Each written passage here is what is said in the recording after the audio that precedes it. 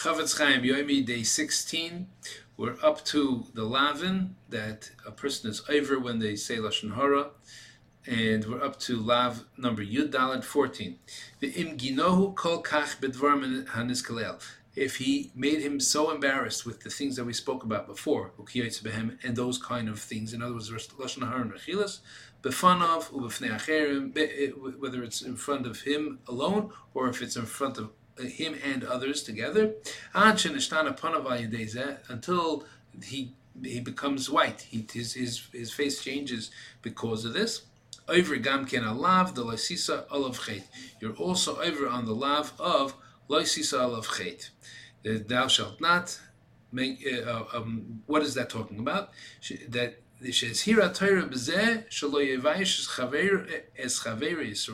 person should not embarrass his friend who is a yid, if even if the reason why he's talking to him about this, and in fact that's really what the pasuk is talking about. A person is supposed to give his friend musar, in other words, to help him improve. If he sees there's something that needs to be improved, he should give him musar, but not in a way that makes him embarrassed, that makes him feel bad. It says, you should tell your friend to improve himself, but not in a way that makes him feel embarrassed. So that's talking about when someone is trying to help him improve. You should not speak to him strongly, even though you're trying to tell him to improve, until the point where he gets embarrassed, until he gets embarrassed. So kal v'chomer for sure, when it's a person who's not giving techacha, he's not trying to help the person improve in any way. He's just talking about his embarrassing things. And he's telling it not just in front of him, between him and the other guy, but he's telling it in front of others. And that's not, we're talking about even where it's not even in public. If we're talking about that he made his friend to be white, be embarrassed in a public setting, in public, the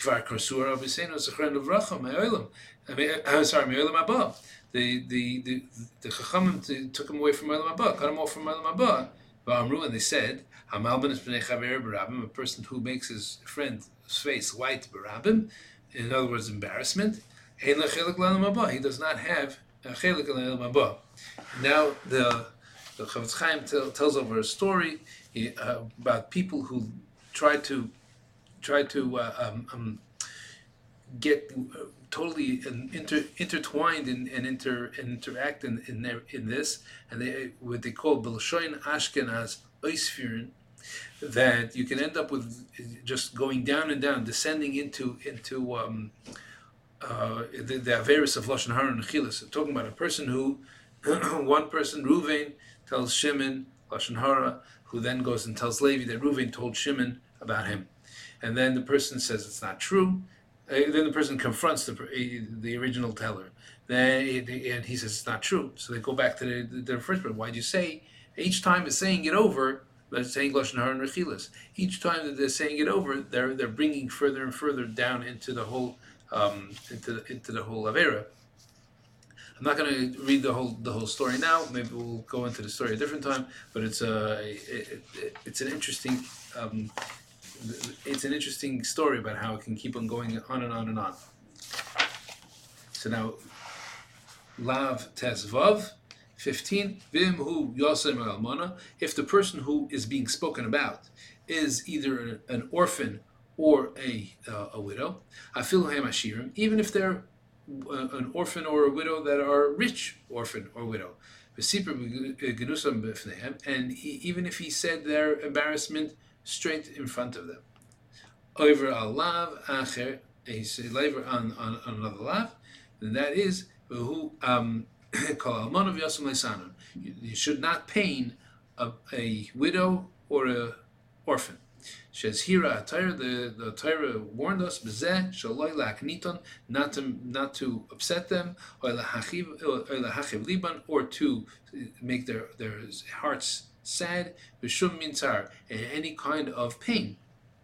The onshai mefresh b'Torah, And the punishment for this is actually clear in the Torah. It says in a later pasuk, "V'chara api," the Eibush will be angry at that person who made the Yosem or the Almana feel bad. V'harakti eschem, and he'll kill that person. And then what subsequently happens is that his children become orphans and his wife becomes almana. Yashar koach, and have a great day.